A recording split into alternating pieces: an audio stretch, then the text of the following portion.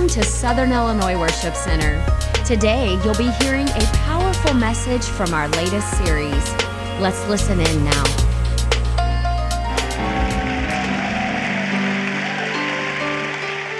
We just stand and give God praise for those baptisms and what God is doing in lives and hearts and men and women. Amen.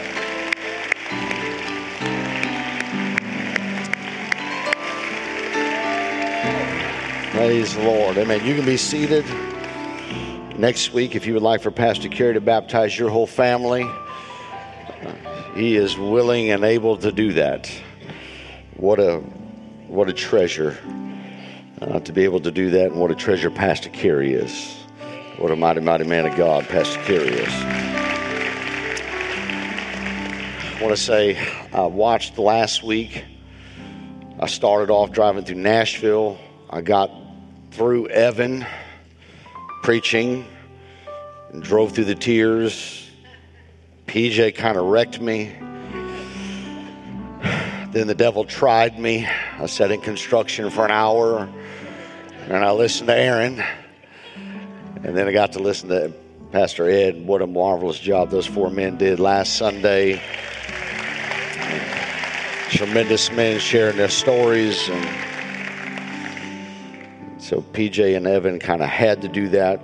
Aaron and Ed had a choice, so thank you for choosing to do it. And I hope you enjoyed Father's Day. I hope you had a good Father's Day week.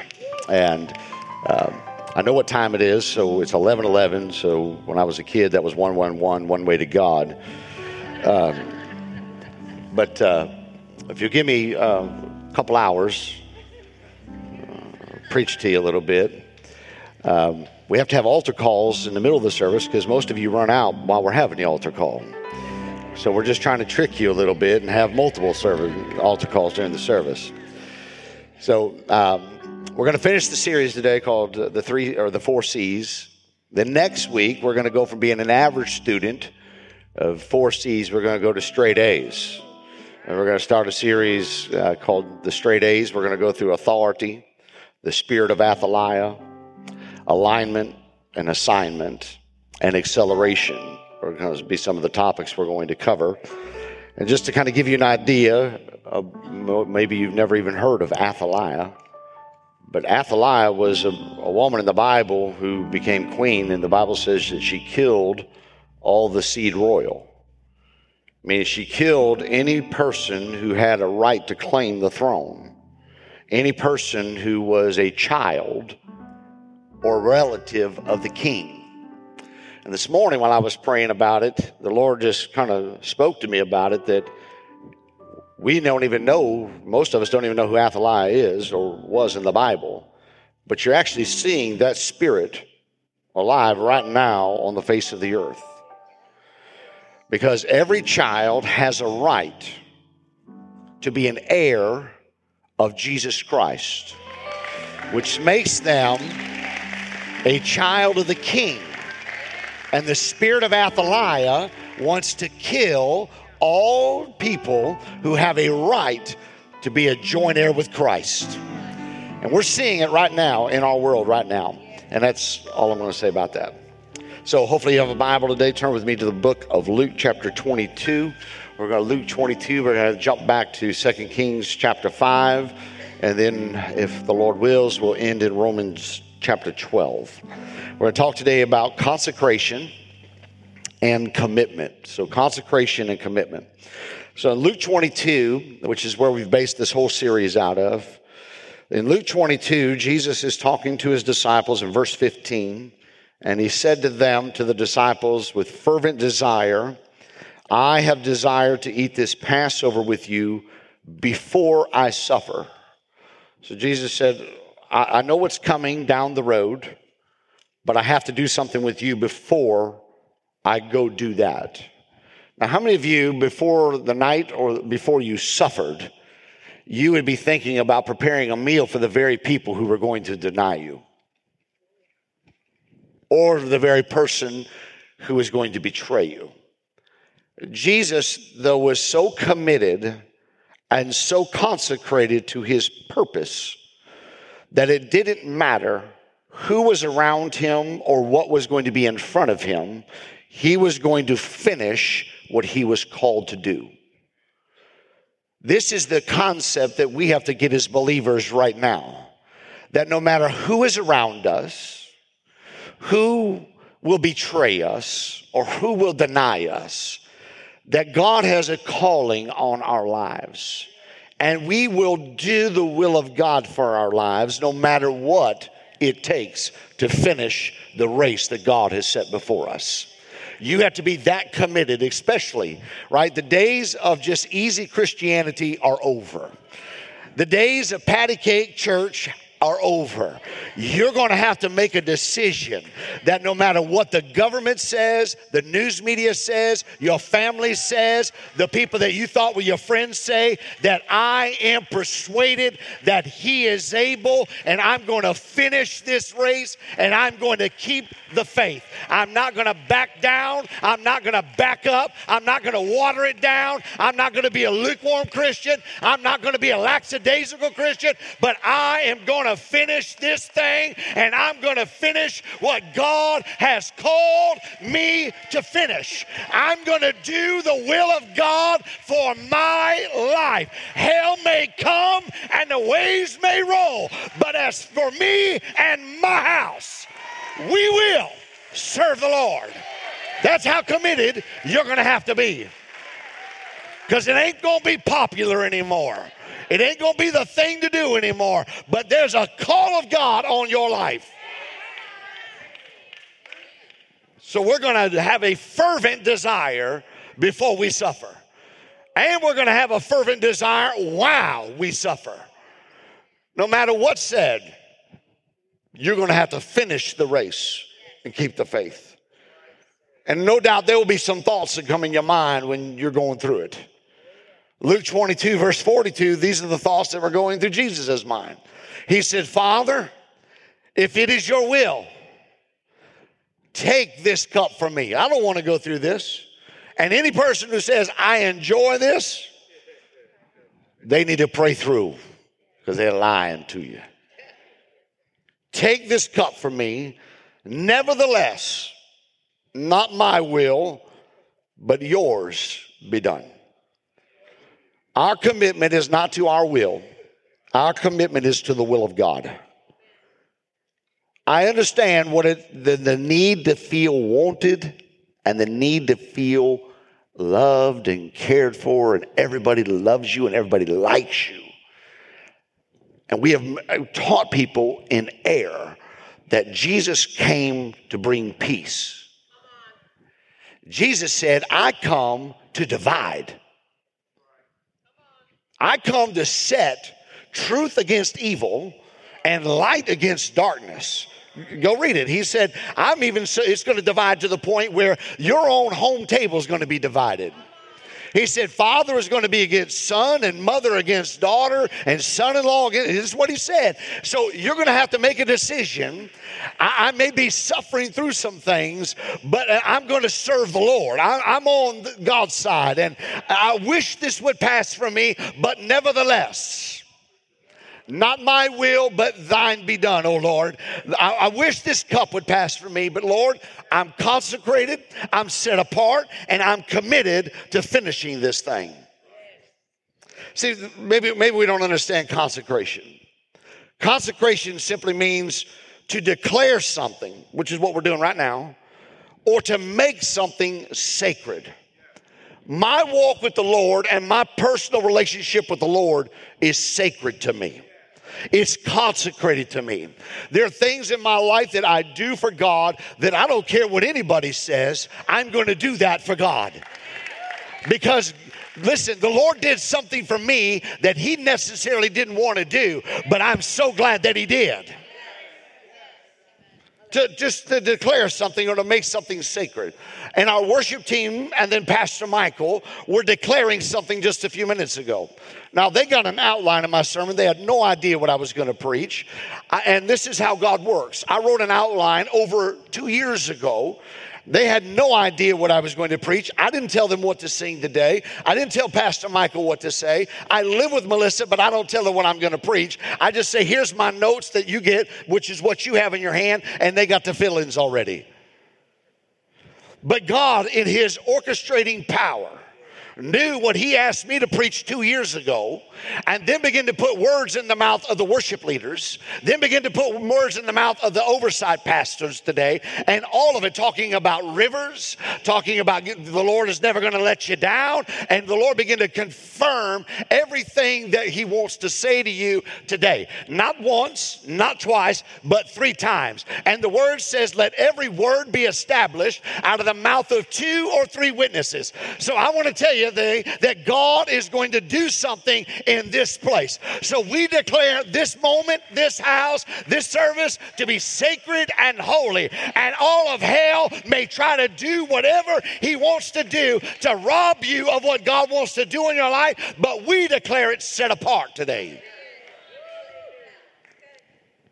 It's a solemn dedication to a special purpose or service. Jesus was dedicated to his purpose or his service. It means to be associated with the sacred. And sometimes things go on in church and it happens so often that we forget that that's sacred. To feel the presence of God, we forget that that's sacred. To see people baptized, we forget that that's sacred. To see people's lives change, we forget that that's an amazing thing. And my Lord, it needs to happen more and more and more. To associate with the sacred, people or places or even things can be consecrated to the Lord, right? If this church left this building and we sold it to somebody else and they didn't make it a church, the reason why it was a church is because we made it that way. We consecrated the place. We declared it to be holy and sacred. Wherever we go, we can declare this is God's house. This is where God's presence resides. So when we look at Jesus in Luke 22, he's been set apart. His whole life, he's been set apart for something that is special. A special purpose, a special service. And then we see that he's committed to that consecrated life that he has. You have to be committed to be consecrated. And may I say, it has to be consecrated to remain committed. You have to be dedicated to fulfill the commitment that God has for you in your life. And each of us have been given a choice to commit. Nobody forced you to come to church today.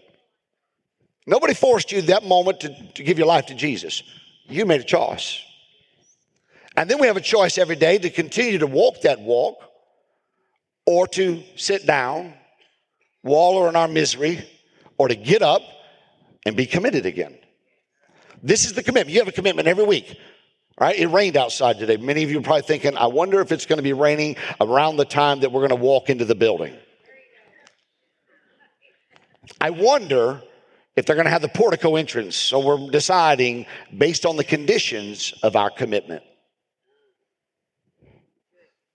I'll serve the Lord, but I just wonder what the conditions are to maintain my commitment to Christ.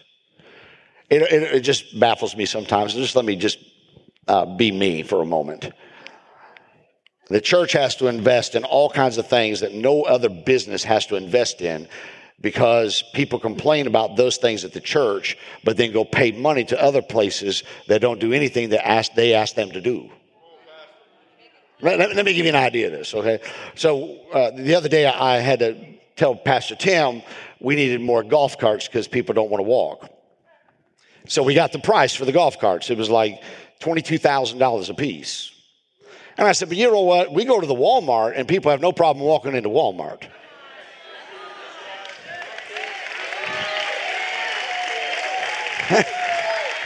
And I'm just going to wait out in here. And then not only will you walk into Walmart, you actually give money to Walmart for a cheap product. But we give you a ride in here and you won't even pay.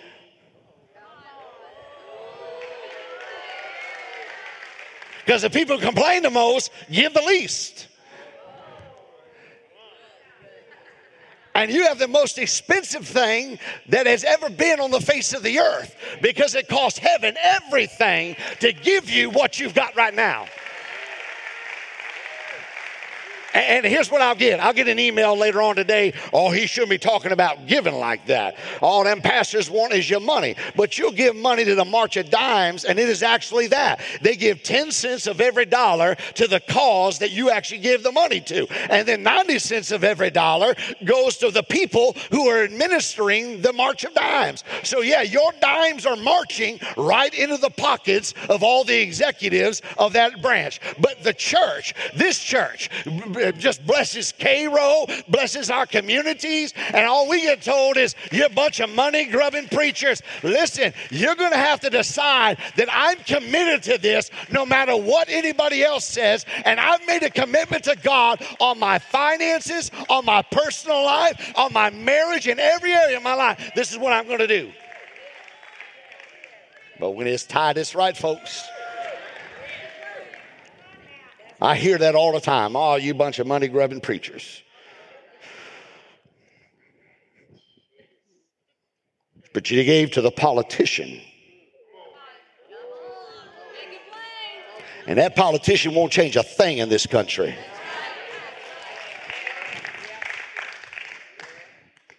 I'm just feeling my help a little bit. And here's what's happened to us. Is small little things have gotten into our lives just like that. Golf carts, the parking attendant told me I did this, or that person didn't shake my hand, or the pastor did this, or that person said that, or they didn't sing the right song. They turned the lights on, they turned the lights off, they had the air conditioning on, they didn't have the air conditioning on, they didn't have the hot coffee yet, it's just only cold brew. There's nowhere in the Bible that says we have to serve coffee. All those things, they get in our crawl and they start small, but they spread fast. That's point number one. They start small, but it begins to spread fast. Because then the enemy takes what it just gets in you, just to burn my saddle. And the burr stays there long enough and you'll quit riding the horse. So it starts small, but it spreads fast. Let's just go to 2 Kings chapter 5. I'm probably going to read the whole chapter. So if you got to go and you got a buffet going or whatever you got, God bless you. I fast on Sundays, and so I'm hungry right now. So if you got that, can you bring some back for me? 2 Kings chapter 5. Naaman was a man who was well known, a man who was well favored, a man who was mightily used by the Lord, is what the scripture says. He's a mighty man. Naaman was a commander of the army of the king of Syria. He was great. He was an honorable man in the eyes of his master, because by him the Lord had given victory to Syria. He was also a mighty man of valor, but, and every person has a but.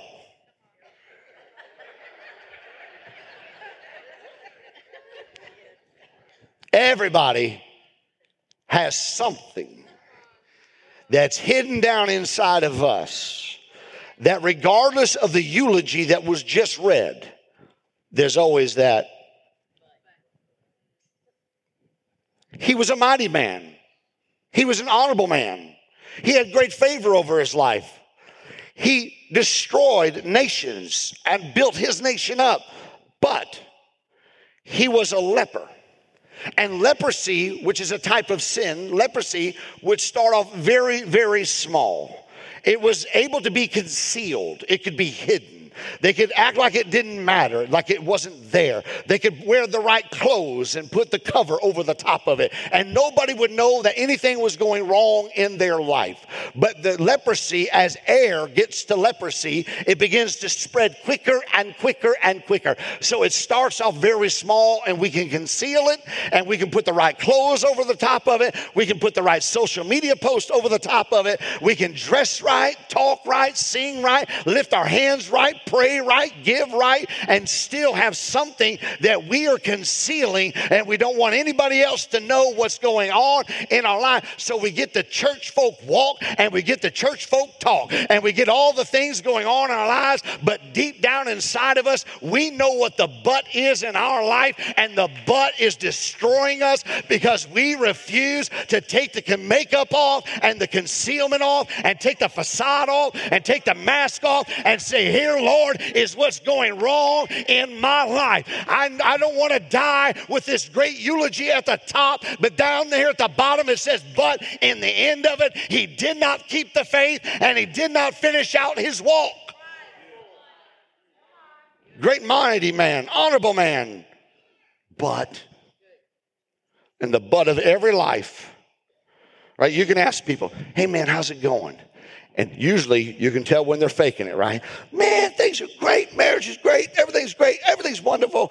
Everything's glorious. Everything's good. It's like the song out of the Lego movie. Everything's wonderful. Everything's amazing. And you're like, okay, but seriously, yeah, but.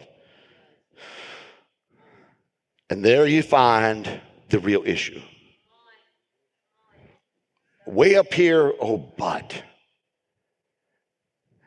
So you go, man, I thought your life was really good. Yeah, but church is really good, but the pastor's really good, but his wife, oh, but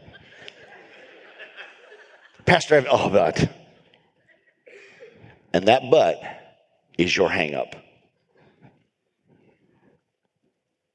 And that's where the enemy is playing. Not in your honor, not in your valor. He's playing in your yeah, but. Most times, especially at the beginning of it, it seems like it's no big deal. Just something small. In Naaman's case, it was leprosy. Started small, but it spread fast. First, he tried to hide it, tried to conceal it, but eventually and quickly, the spread became too much that he just could no longer conceal it. And Naaman's problem was such, now we don't find in Scripture anywhere where Naaman said to anybody he had leprosy. Everybody noticed that he had leprosy. Everybody saw that he had leprosy. Even his king saw that he had leprosy. Even a little girl that was in their house saw that Naaman had leprosy. Here's what the little girl says. She says, hey, I would that my Lord, meaning Naaman, could go over to the prophet's house in Samaria and the prophet would heal him. Now, this little girl could be some of you. This little girl was taken captive. She is a slave in the house of Naaman. She's going through the trial of her life. But instead of getting down on her life because she was in the trial of her life, she chose not to get bitter. Instead, she chose to be a blessing. So sometimes we look at the trials of our life and we wonder what good can come out of it. Naaman would have never heard about the prophet Elisha had the little girl not been going through the trial of her life. And because she was in the trial of her life, she was able to bring hope to Naaman, who was in the trial of his life. See, the little girl already knew about the hope that was in Samaria, but Naaman had no idea about the hope that was in Samaria. So it could be that you're where you're at today, not because of anything that you have done or any reason that's going on in your life, but it could be that there's somebody that doesn't know Jesus that your path is going to cross, and they're going to say, there is no hope for me, there's no help for me, and you're going to say, I would that you knew my Jesus, because if you knew my Jesus, he'd heal your body, he'd touch your family, he'd heal your marriage, and he'd bless you beyond compare. But here's what we do when we get in a trial. Woe is me. And you stop right there. You don't even finish Isaiah's statement. I am undone, for I am a man of unclean lips, even though you are. And Naaman's are dying in their leprosy because the church is not telling them where to find hope. Instead, we're further down than the world is. We don't even have enough faith for our own life. And then we would get mad if God healed them and didn't deliver us. But the little girl said, I would that my Lord, if he could just go over to Samaria, he would get healed. This girl is there for a purpose. And she chose to be used by God. I don't want my enemy to get healed. Well, if your enemy got healed and come to know Jesus, they would no longer be your enemy. They would be your brother. Keep moving. Let's just look at Jesus, right? The little girl didn't get bitter, but Jesus didn't get bitter either. The crowds were loving Jesus. Just a few days ago, man, they were shouting Hosanna. They were throwing palms. Things were amazing. People were getting healed. Dead people being raised. Blind eyes open. Deaf ears unstopped. He was interrupting funerals. Things were amazing. Everything was wonderful. And now he said, you have to go suffer. I don't want to suffer. I like the crowds and I like the miracles, but you got to suffer. Because if you leave Jesus, if you do this will, then there's going to be greater things that are going to happen. Now listen, Jesus could have got really, really bitter about this statement. He did all these great things. And you know what he says instead of getting bitter and bad about it? He says, and greater things than these shall you do. I wonder how many times we could have that conversation in the church when people's ministries supersede our own, or people's anointings are stronger than ours. Instead of tearing them down, why don't we take the example of Jesus? Instead of getting bitter, how about we be a blessing? Well, greater things than these are they going to do. We just set the ceiling, and our ceiling is now their floor.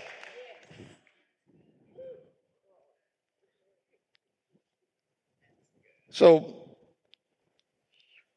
Jesus goes through his little suffering. I don't mean little suffering, his suffering. And instead of bitterness, it was a blessing. And from Jesus' trial and from Jesus' suffering, there is a sermon that was produced. And the sermon that was produced, instead of Jesus being bitter, the sermon was for those that are suffering. It's a sermon to the sinner. It's a sermon to the sick.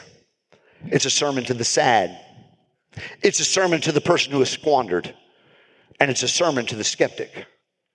And the message that Jesus delivered to the sinner, to the suffering, to the sick, to the sad, to the squanderer, and to the skeptic is this: that whatever is eating you alive, he can heal.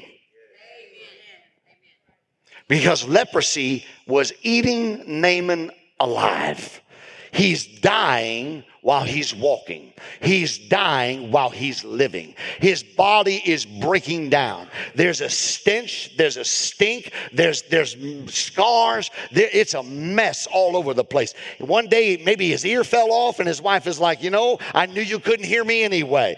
His whole life was just going crazy. And listen, this is where we're at right now. In our world today, there is a stench and there is a stink. And our world is falling apart. It's just dying right before our eyes. And it's up to the church to deliver the message of Jesus, that you may be sick and you may be sad. You may be stinking and you may be dead. But if you come to know Jesus, Jesus can restore and rejuvenate and reconcile your life and put it all back together again. So this is just me. This is just Pastor Jason. I felt this way for the last few weeks. I feel like that little girl in the house. I feel like that little girl. If you could just get to Jesus. I see your marriage falling apart. I see your life falling apart. I see your mind falling apart. I see your family falling apart. But if you could just get to Jesus, if you could just come to Jesus, if he could just get a hold of you and lay his hands on you or speak a word over you, my Jesus would heal what's going on in your life.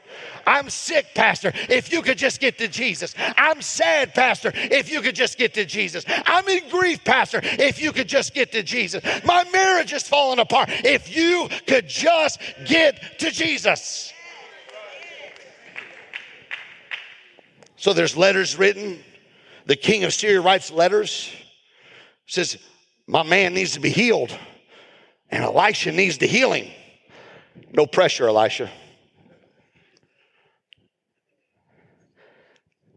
He needs to be healed, and Elisha needs to do it. And so Naaman comes to Elisha, and he says, I want you to heal me. I've got leprosy. See? I have something that's eating me alive,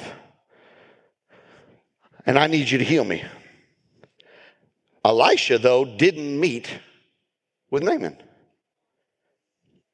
Naaman wanted an appointment with the prophet. And the prophet said, no, I'm going to send my servant. We want an appointment with Jesus, but Jesus sends a servant. And we get offended when we have to talk to the servant because we wanted to meet with Jesus. Right? The Holy Spirit is the nameless servant. And we want Jesus to heal us, but then the Spirit begins to speak to us about doing something, or going somewhere, or trying something, or maybe you should go forward. Maybe you should go get your hands laid upon you. Maybe you should allow them to anoint you with oil. And we're like, but I wanted Jesus to heal me. And the Holy Spirit saying, if you'll just do what the servant told you to do, then yes, you will get healed. But we get offended because it didn't happen the way we thought it was going to happen. This is Naaman. Naaman became furious. He went away sad. And then here's what he says in the New King James. Indeed, I said to myself, those of you that have the King James Version of the Bible, and this is verses 10 through 14, 2 Kings chapter 5. The New King James renders it, indeed, I said to myself. The King James says, behold, I thought to myself. There's the problem. We think we know better than God. And when God doesn't do it the way we think God should do it, and when he should do it, now we're angry with God because I thought that it was going to happen, and then it didn't happen that way. He said, he will surely, this is what he thought. He said, I thought to myself that Elisha, he will surely come out to me. He will stand. He will call on the name of the Lord his God. He'll wave his hand over the place and heal the leprosy. That's what I thought was going to happen. I thought I was just going to show up at his house, and he was going to say, whew, and I was going to be healed. And I was going to go back to living the way I've always been living. I was just going to head back to Syria, and nothing was going to change other than my circumstance. But my life would not be changed. And God is more concerned with your life changing than your circumstances. So he's angry. And he says, he leaves. And he says, are not, because Elisha told me, hey, through the messenger, go dip in the river 7 times. So for those of you that may not know what the river would look like, they probably should have named it the Big Muddy. It was during the rainy season, and the River Jordan, the mud would run into the river. It was not clear. It was not clean. It was muddy because it was rainy season. Let me just pause right here and tell the church something. When God's power begins to rain down, things will get muddy. Church is going to get messy. And so our pristine way of looking at things, and everybody comes in here wearing a suit and tie, everybody looks like Clay Bradley when they come and get saved. That is not true. It's going to get messy. And the world is messier today than it has ever been. And so you're going to have to be okay with people as they transition out of their sinful lifestyle to come to know Jesus. It's going to get messy. Here's what he says. Are not the Abana and the Pharpar rivers of Damascus better than all the waters of Israel? Could I not wash in them and be clean? So he turned and went away in a rage. He was angry. He's upset. Posted on social media. That Elisha. How dare he? Our rivers are so much better. The way we used to do it was so much better. Well, let me just pause right there. If it was so good when we had it back yesterday, why is the world in the condition that it's in right now? The reason why this generation is dealing with what we're dealing with right now is because one generation tolerated it, and now another generation is celebrating it. And it's time for the church to say, you know what? We're not going to do things the way we used to do them. We're not going to come in here and play patty cake with Jesus. We need the power of the Holy Ghost and fire raining down in every church service. We need tongues. We need the gifts. We need healing. We need everything that God has for us. We just want to do it the way we used to do it. 3 songs and a drive-through sermon to get to McDonald's. My children and your children, they need a divine move of the Holy Ghost and fire. Because a man with an experience is never at the mercy of a person with an argument.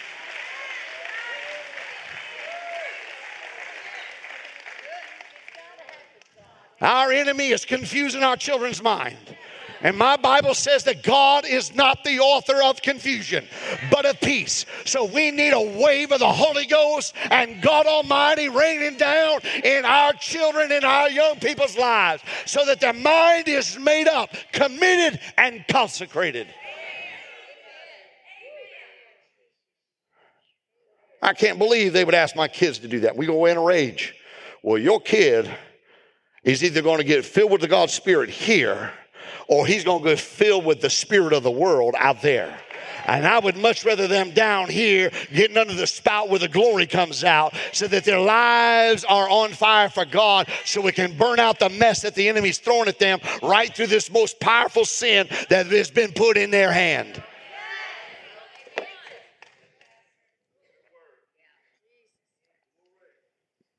So Naaman goes away in a rage. His servants come to him and they speak to him and said, my father, if the prophet had told you to do something great, if he had told you to do something hard, would you not have done it? How much more then when he says to you, just wash and be clean? You're upset because it didn't go the way you thought it should go. But if he would have asked you to do something hard, you would have done it. You would have done anything to be healed. You've tried everything, my Lord. You've done it all. But now, he just asked you to wash, to repent, and be baptized. Just to wash and be clean. But we think that's too hard because pride always prevents the miraculous. And all God was wondering is, can he humble himself and wash and be clean so that if he washes and be clean, then the leprosy will be removed out of his life. But when the Holy Spirit begins to tell us, you need to wash, you need to be clean, you need to wash, you need to be clean, you just need to say, I'm sorry, you need to run to the altar, you need to get down to the place where you can just get in touch with God. And all of a sudden, that little easy thing becomes so hard. You mean all those eyeballs are going to be looking at me? Well, right now, my friend, they're not looking at you, they're looking at me. So this is the time that if the Holy Spirit is telling you, you need to wash and be clean, take advantage of the moment where they're trying to figure out what I'm doing so that you can do what you need to do. Because the enemy, here's what the enemy say, oh, if I do that, well, sister so-and-so and brother so-and-so. And that, you know why we call them so-and-so? Because those people do not exist. Because there's nobody in this room that is rooting for you to be lost. There's nobody in this room rooting for you to be in bondage. There's nobody rooting for your family to be in a divorce. We have all been in this together, and all of us have had sin in our lives. All of us have fallen short of the glory of God. And what we're saying is, come on, Jesus. Come on, Jesus. Come on, Jesus. Let the Holy Ghost rain down in their life. Let it heal their marriage. Come on, God. Get a hold of my children. Come on, God. That's what we're doing. But the enemy's saying, oh, that's too hard. They're going to write a Facebook post about you. Yeah, you know what it's going to say? Thank God another one come out of the wilderness.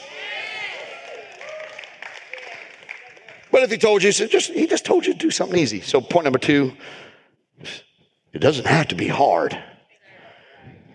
Man, now listen, I grew up with Pentecostal calisthenics.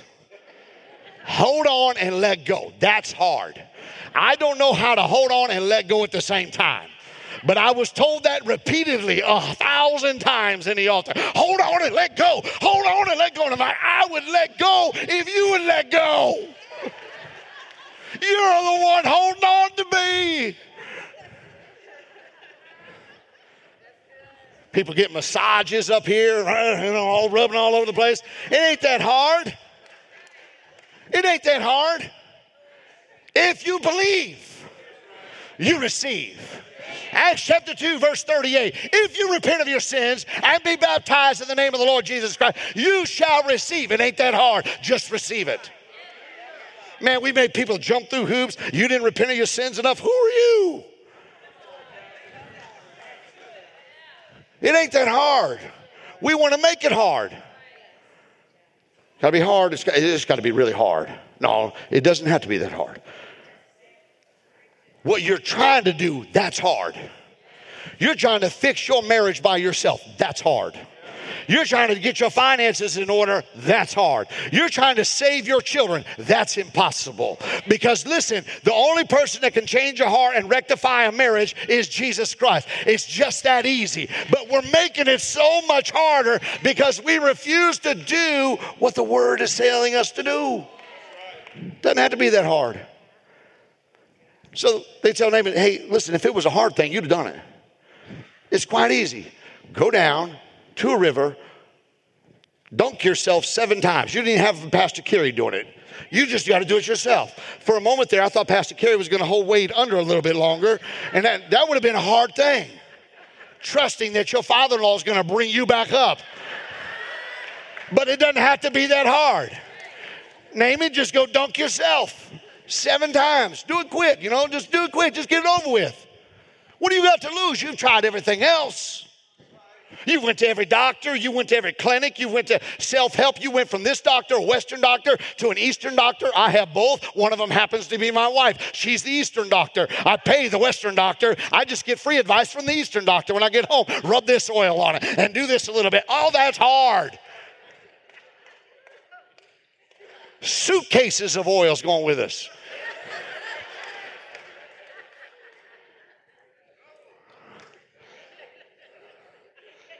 Sir, is that your toiletry bag? Yes, it is.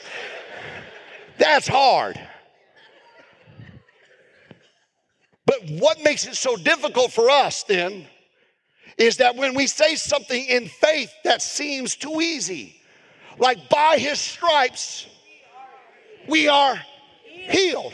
And we go, that's too hard. No, what's too hard is bankrupting yourself, going to doctors upon doctors upon doctors, and one drug to counteract another drug that counteracts another drug to counteract another drug, and pretty soon you're all drugged up. That's hard. But pastor, listen, that whole healing hanky stuff, that's no. But the Bible says they took the strings of Paul's aprons and they laid the strings of his apron on the sick, and they recovered.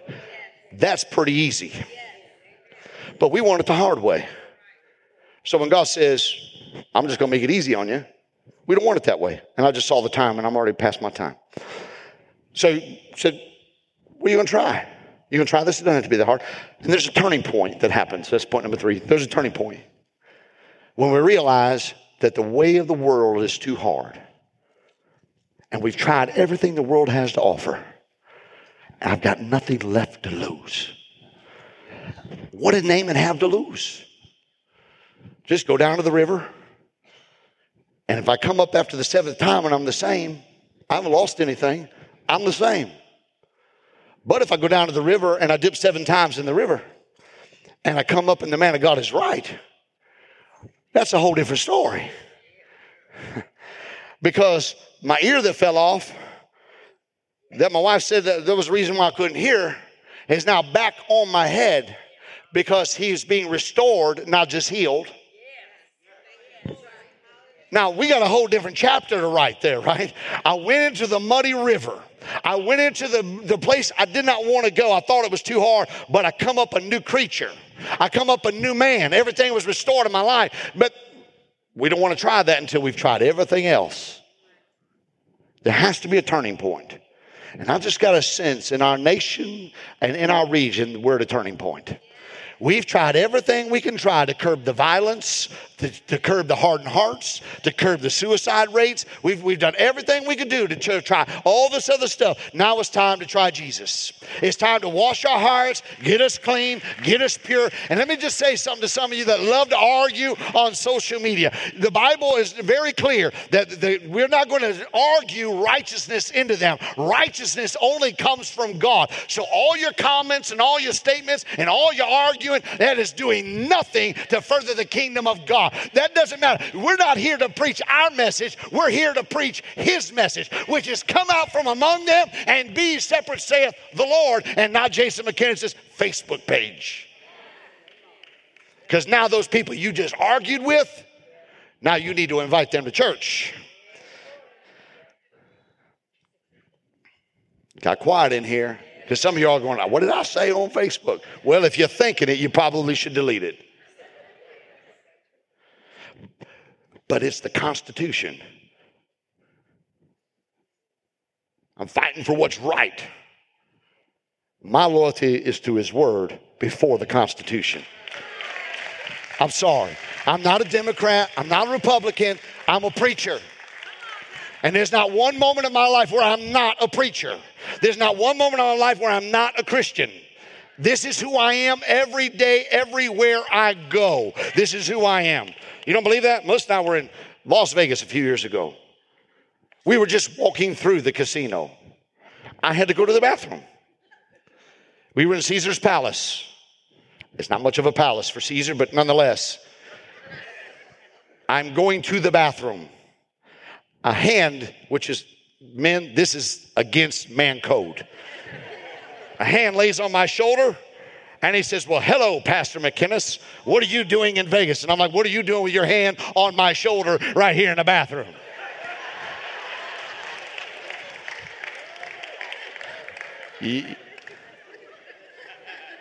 Like one of us is gambling right now, and it ain't me. You get your hand off my shoulder, or you about to win the lotto, baby.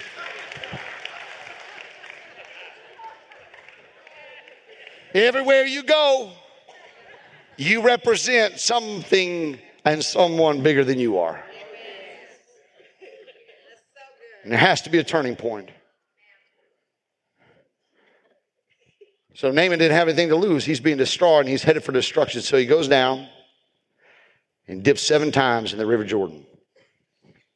And he does 7 times because that's what the word of the Lord said to him. And his flesh was restored like the flesh of a little child, and he was clean. Not just healed, but restoration. And there's a difference between a healing and restoration. But God's in the restoration business. God can restore your marriage. Yeah, but she burnt the eggs in 1945. Let it go, man. And let God restore the marriage. And on Tuesday, when I was in my office and was praying over this, and I walked out to Pastor Evan and I said, I'm probably not going to get to point number 4 because this is what I felt like the Lord spoke to me on Tuesday. There's no doubt in my mind that there are people in this room who you're dying. You thought you could conceal it. You've hid it for so long. You've covered it up. You put on the facade, the mask. And the Holy Spirit come through this room one time and you didn't respond. It come through another time through Pastor Michael and you didn't respond. And here's the Lord just saying, if you just do what the word of the Lord said to do, I will not only heal you, but I will restore you. I will make things happen in your life like it had never happened to you. I'll restore your flesh like it'll be like the flesh of a baby. I'll make it brand new again in your life if you'll just do what the Holy Spirit is telling you to do. It's got to be hard to cover it up all the time. It's got to be hard to make it look so good. I mean, you're doing this number and trying to hide the bruises and trying to hide the pain and trying to hide the scars. That's hard. Why do you keep choosing the hard way when there's a much easier way? Jesus said, my yoke is easy and my burden is light. Naaman is healed of his leprosy. He comes up out of the river and he's healed of his leprosy because he did what the Lord told him to do. Yeah, he could have went and dipped in somebody else's river, but that's not where healing was. Healing was in the river that God commanded. They sang a song today, Come to the River. They're not saying come to SIWC, they're saying come to God. Come to God's river, and at God's river, there is healing, and there is restoration, and there is reconciliation in God's river. Here's what Elisha said to Naaman. He said, go to the river. The river's not going to come to you. You go to the river. In other words, present yourself at the river. Like we can't baptize you where you are. You have to be presented in baptism.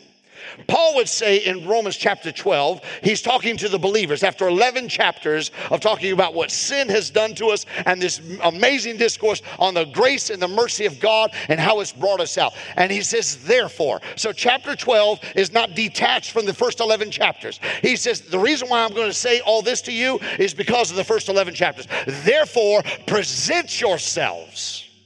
Come forward and present yourself to God.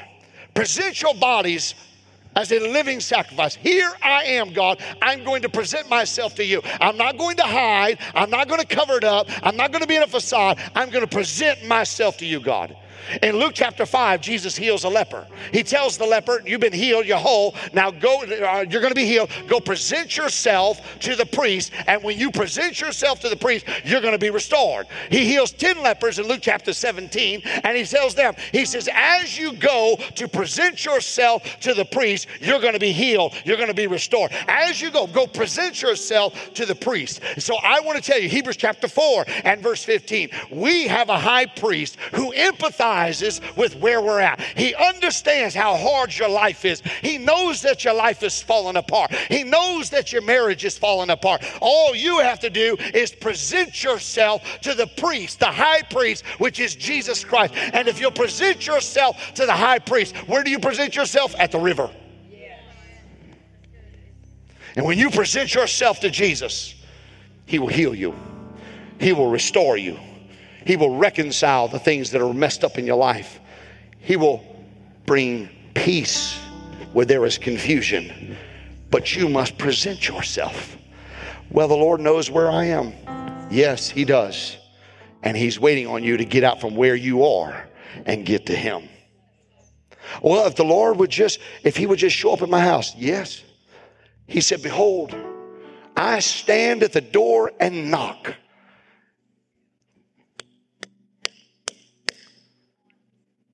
And we're like, that's enough. And he said, if any man would hear, get up and come to the door and open the door, then I will come in and I'll sup with him. Oh, Jesus is at the door. Thank God he's at the door. But that's not the finished project. The finished project is to present yourself at the door and open the door and let him in. And your life will get much easier if Jesus is in your house. And if Jesus is in your home. And Jesus is in your car. And Jesus is in your heart. And Jesus is in your marriage. Present yourself. So just a moment. Pastor Evan and then we're going to sing a song.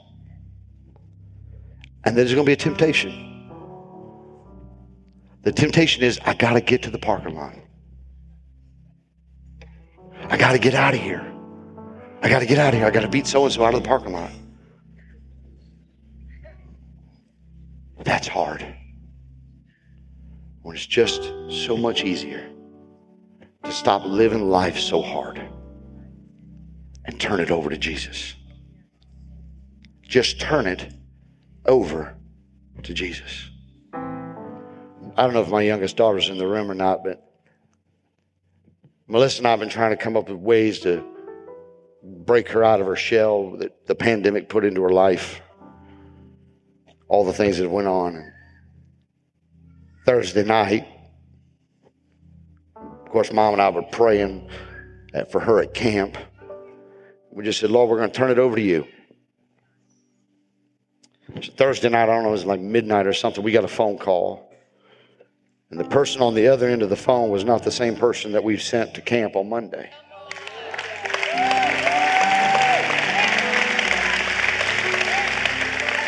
We did everything we could do. We were trying everything, like forcing it, like you're going to go here and you're going to go there. Get out of the room, get out of this. But when we turned it over to the Lord, and here's what she said. God wrecked me. And most people say, oh, that's bad. No, that's good. Because God needs to wreck our mindsets that we have developed, that we've got it all figured out, but we're dying. We're falling apart, right? Oh, but I got it together, Pastor. It's all good. And then tomorrow, you'll send in an email, and I need prayer. When the Lord is here right now to touch your life. So with every head bowed and with every eye closed, if your life is falling apart, and you've tried everything, you've done everything in your own power to try to put it back together,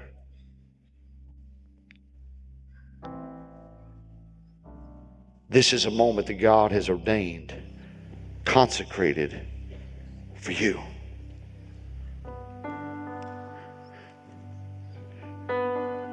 This is a moment for you to be honest with God. God, my life is falling apart. I thought we had it all together and it's just falling apart. I raised my children up in your house, God, and now it's just falling apart. I don't know what else to do, God. That's the turning point. That's when you come to your senses. Because you can't do it on your own. You're going to have to turn it over to Jesus. And let him wash you, cleanse you, make you clean, make you whole in every area of your life. So as every head is bowed and every eye still closed, if that's you, I just want you to step out of where you are from wherever you are in this building. And I want you to come to the front of this place. God's not called you once, he's called you 3 times. 3 times. 3 times the Lord has called you and said, it's time. It's time to put this back together. It's time for you to live easy instead of hard. To lay awake at night wondering, what am I going to do the next day? How am I going to handle it tomorrow? But today is the day. Now is the time.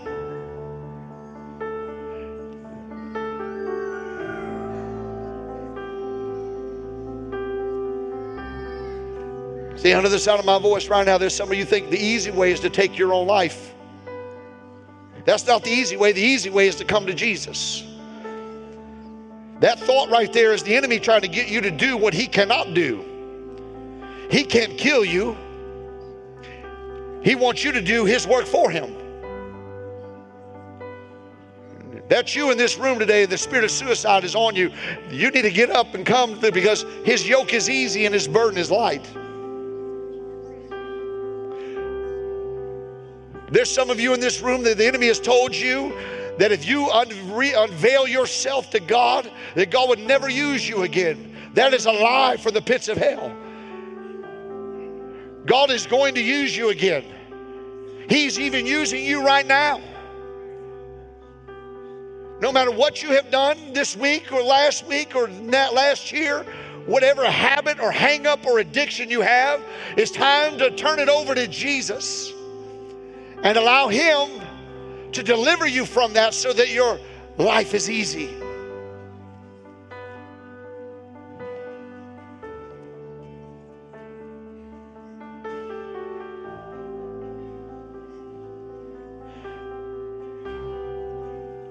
So as I pray, if our prayer teams would come, as I pray, would our prayer teams come and lay hands on these that are right here? Heavenly Father, we seal every person in this place by the power of the Holy Spirit. Lord, we dispatch ministering angels, Lord, to minister to those right now that their lives seem to be falling apart. But Lord, right now they're falling into the hands of a graceful God. Lord, they're not falling apart. Everything is coming together. Lord, as the enemy lies to them, Lord, we silence him through the voice of truth right now. We loose the spirit of truth and the spirit of love and the spirit of joy right now on your people's lives. We lay it down today. We lay down our heavy burdens. We lay down the yokes of bondages. And we take the burden that is light. So the rest of you, if you just stand and worship with the team as they sing, in just a moment, Pastor Michael will come and dismiss you. But in this moment, this is a holy moment. This is a sacred moment right here. This is a consecrated moment right here. Their lives that need to be put together again.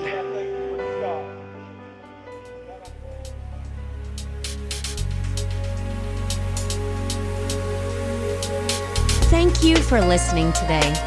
Be sure to check out our podcast weekly, subscribe to our YouTube channel, and follow us on Facebook and Instagram.